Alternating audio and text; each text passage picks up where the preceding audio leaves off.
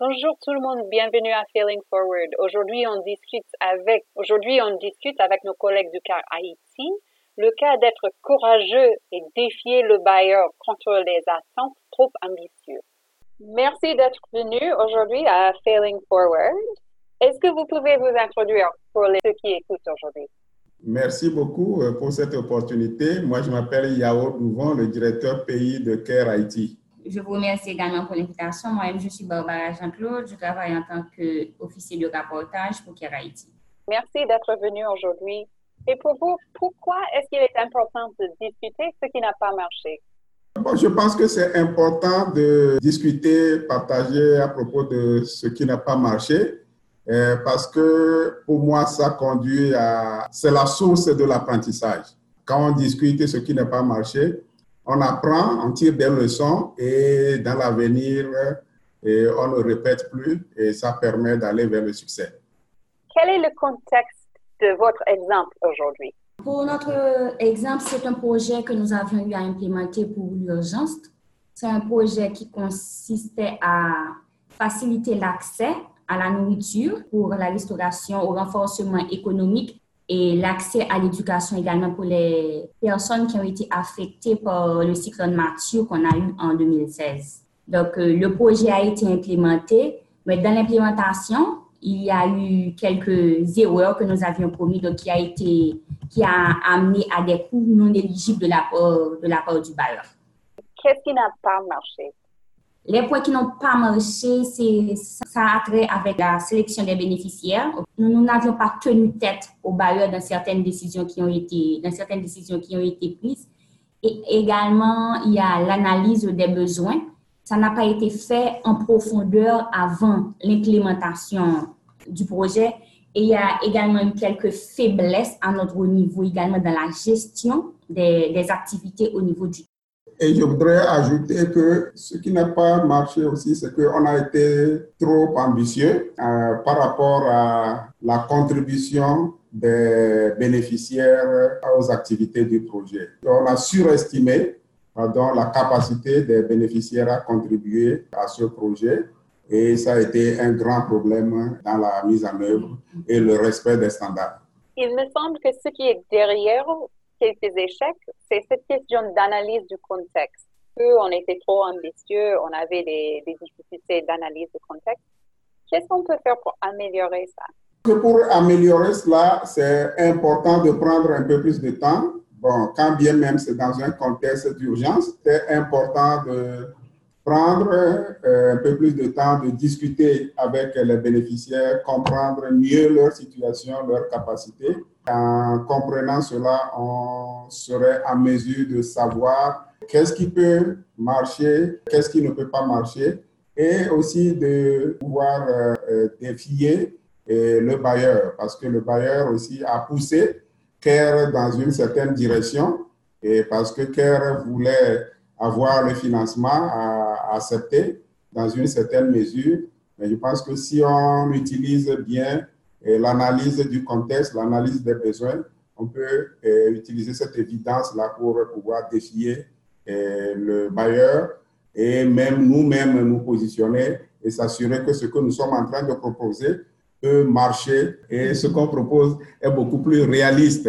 Et ça répond vraiment aux besoins des bénéficiaires. Parce que certaines fois, en urgence, nous essayons de faire une réponse généralisée, mais certaines fois, le besoin d'une personne est différent de l'autre. Et laissez-moi donner un exemple pour être un petit peu plus clair, toujours en rapport avec ce projet. Par exemple, pour le volet abri, où on a eu à distribuer des kits pour aider les bénéficiaires à réhabiliter leur toiture. Donc, le problème qui a été, c'est que certains ont eu besoin, on a distribué, je crois, que 16 feuilles de tôle, mais le besoin variait entre un bénéficiaire et versus un autre. Parce que certains avaient besoin de 16, d'autres avaient besoin de moins, d'autres en avaient besoin de plus.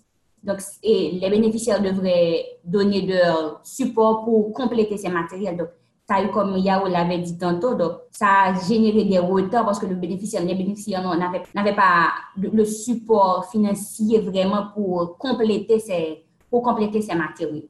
Une chose que vous avez discutée, c'est le rapport également avec les bénéficiaires et avec le bailleur. pour faciliter un peu cette analyse de contexte, d'avoir les propositions réalistes. Et en même temps, il faut le faire avec un délai très court dans une situation d'urgence. Donc, comment est-ce qu'on peut renforcer les liens avant l'urgence pour que maintenant on a des propositions, on a des idées déjà en tête avant la situation? C'est là où vient toute la question de notre connaissance du contexte. Parce que dans cette zone où le projet est intervenu, j'ai cru comprendre qu'il y avait déjà CARE. CARE avait une présence dans cette zone. Mais je pense que peut-être pour d'autres types de projets, mais je pense que c'est important et c'est là où il y a la question de Nexus développement humanitaire joue un rôle très important pour s'assurer que pendant que nous sommes dans la zone, on essaie d'approfondir et comprendre le contexte, mais en même temps, garder à l'esprit que l'urgence peut intervenir à tout moment, surtout dans le contexte très fragile de Haïti, et se préparer pour ça et anticiper sur l'analyse du contexte et qui peut être complétée par une analyse rapide lorsque il y a la crise. Maintenant, vous avez cette difficulté où on a eu des problèmes de ciblage et le problème d'être trop ambitieux. Qu'est-ce que vous avez fait pour surmonter cette difficulté? C'est qu'on avait soumis une demande d'extension au bailleur parce que normalement, les activités devraient prendre fin à une date précise. Donc, à la date où les activités devraient prendre fin, on n'avait pas encore atteint notre objectif. Donc, on avait soumis une demande d'extension qui a été approuvée. Donc, pendant cette période, on s'est chargé de renforcer les aspects des activités qui pouvaient être renforcés pour permettre pour que nous puissions atteindre les objectifs que nous nous étions fixés. Et l'autre chose qui a été faite, comme Barbara l'a dit, on a distribué des kits de façon globalisante aux bénéficiaires. Et pour certains bénéficiaires, on avait besoin de plus de moyens pour pouvoir respecter les standards et atteindre les objectifs. Donc, le bureau pays a dû aussi ajouter ses fonds propres, assurer, remonter la pente, assurer la mise en œuvre du projet. Et ce qui est dommage, parce que ça, c'est des fonds qui sont destinés à faire d'autres choses qui ont été utilisés pour les activités du bailleur. Donc, ça aussi, le country office a pris l'initiative de faire pour pouvoir sauver la tête et respecter les standards. Bon, mais au-delà de tout ça, ça a été difficile. Si vous pouvez le refaire dès le début, qu'est-ce que vous changeriez? Prendre un peu plus de temps pour l'analyse du contexte, discuter avec rapidement la capacité, discuter avec les participants, s'assurer de leur capacité à contribuer effectivement au projet. Et si ce n'est pas possible, je pense qu'être réaliste par rapport au coût, au budget, pour réaliser, au contexte pour réaliser ce projet. Et je pense que c'est très, très important de s'assurer qu'on soit réaliste par rapport à ce qu'on est en train de proposer aux bailleurs et que c'est réalisable et dans le délai qui est imparti. Ceux qui écoutent ces podcasts, c'est plutôt les gens qui font la mise en œuvre des autres projets. Donc, est-ce qu'il y a une action que vous recommanderiez aux autres à base de votre expérience? Et surtout aux autres qui vraiment, eux aussi, ils font les projets. Il faut être vraiment réaliste. Il faut être réaliste, ne pas être trop ambitieux. Bien sûr, on veut faire la différence, être ambitieux, mais il faut être réaliste parce que ce que vous êtes en train de proposer doit être réalisable et il y a un aspect de redevabilité par rapport aux bailleurs. Si vous proposez des choses qui ne marchent pas à la fin, et le bailleur peut revenir à vous pour dire qu'il faut rembourser. Et c'était le cas de notre bureau pays. Les activités ont été réalisées, on a dépensé, mais on n'a pas respecté les standards. Il faut prendre le courage de défier le bailleur. Parce que dans ce projet, le bailleur a aussi proposé à CARE de distribuer des semences pendant que la période agricole était pratiquement avancée et qu'elle a accepté par politesse. Et ça aussi, ça n'a pas marché. Ça a été un grand problème. Donc, être réaliste et être courageux pour proposer aux bailleurs ce qui peut marcher et ce qui ne peut pas marcher. Qu'est-ce que vous avez changé maintenant dans vos systèmes pour que la prochaine fois, on peut éviter ce problème? On est en plein là-dedans. Et nous sommes en pleine saison cyclonique et déjà, on a essayé d'actualiser notre IPP, et Barbara et les autres ont joué un rôle très important dans ça. Et nous continuons par travailler avec les équipes sur le terrain pour suivre la situation et assurer que lorsqu'il y a des problèmes, par exemple le week-end, il y a eu quelques problèmes, vents violents qui ont causé quelques dégâts. On a demandé rapidement aux équipes d'aller faire une évaluation, de mieux comprendre la situation, mais aussi de coordonner avec d'autres acteurs pour mieux comprendre la situation, pour qu'en cas d'intervention, qu'on cible réellement des actions qui sont pertinentes, mais aussi réalisables. Et il faut également préciser, à la fin du projet, on avait également réalisé un After Action Review. Donc, on a discuté des leçons apprises de ce projet et ce rapport a été partagé avec tous les acteurs impliqués dans le projet. Donc, pour assurer que la prochaine fois qu'on aura à implémenter ce même type de projet, donc ces leçons-là, que nous allons faire mieux pour une prochaine fois.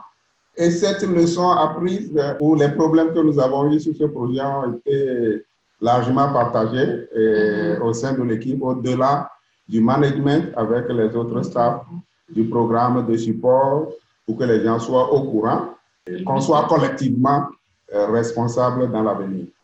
Donc, vous avez mentionné l'équipe du management, l'équipe de gestion et aussi le After Action Review comme outil pour partager et soulever cette expérience. Est-ce que vous utilisez les autres outils? Je pense qu'un des aspects, le partage, comme je l'ai dit, ça a été partagé au sein du management, mais aussi au-delà du management. On a partagé aussi avec les équipes de terrain pour qu'elles soient aussi au courant.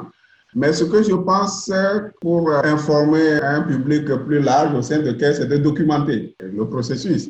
Et je pense que c'est un peu ça qu'on est en train de faire maintenant, de documenter. Généralement, on a l'habitude de documenter les succès, mais on ne documente pas et publie pas les échecs. Donc, pour moi, je pense que c'est important de documenter aussi les échecs, expliquer pourquoi et les leçons tirées. Et ça pourrait aider sûrement d'autres intervenants. Et est-ce que vous avez des derniers mots à partager avec ceux qui écoutent?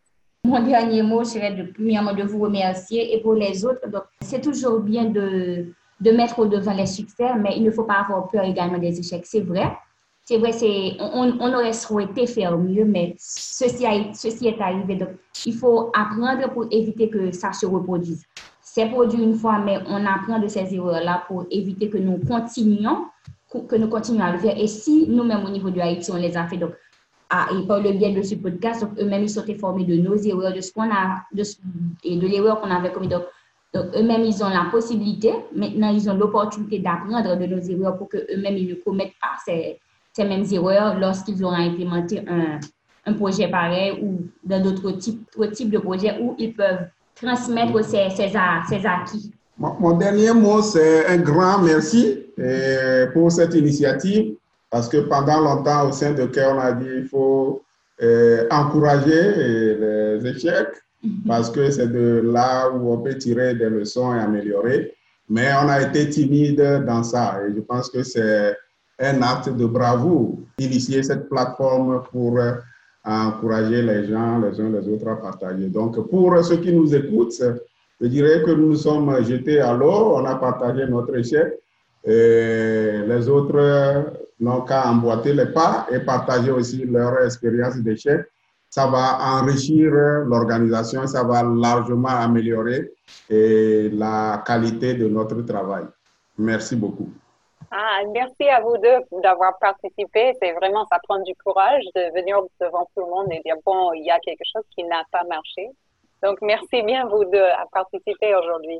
Merci beaucoup à toi. Le plaisir était partagé. Merci tout le monde qui a écouté. Joindre-nous la prochaine fois pour écouter encore des cas du succès et des échecs avec un projet de mariage précoce. Au revoir.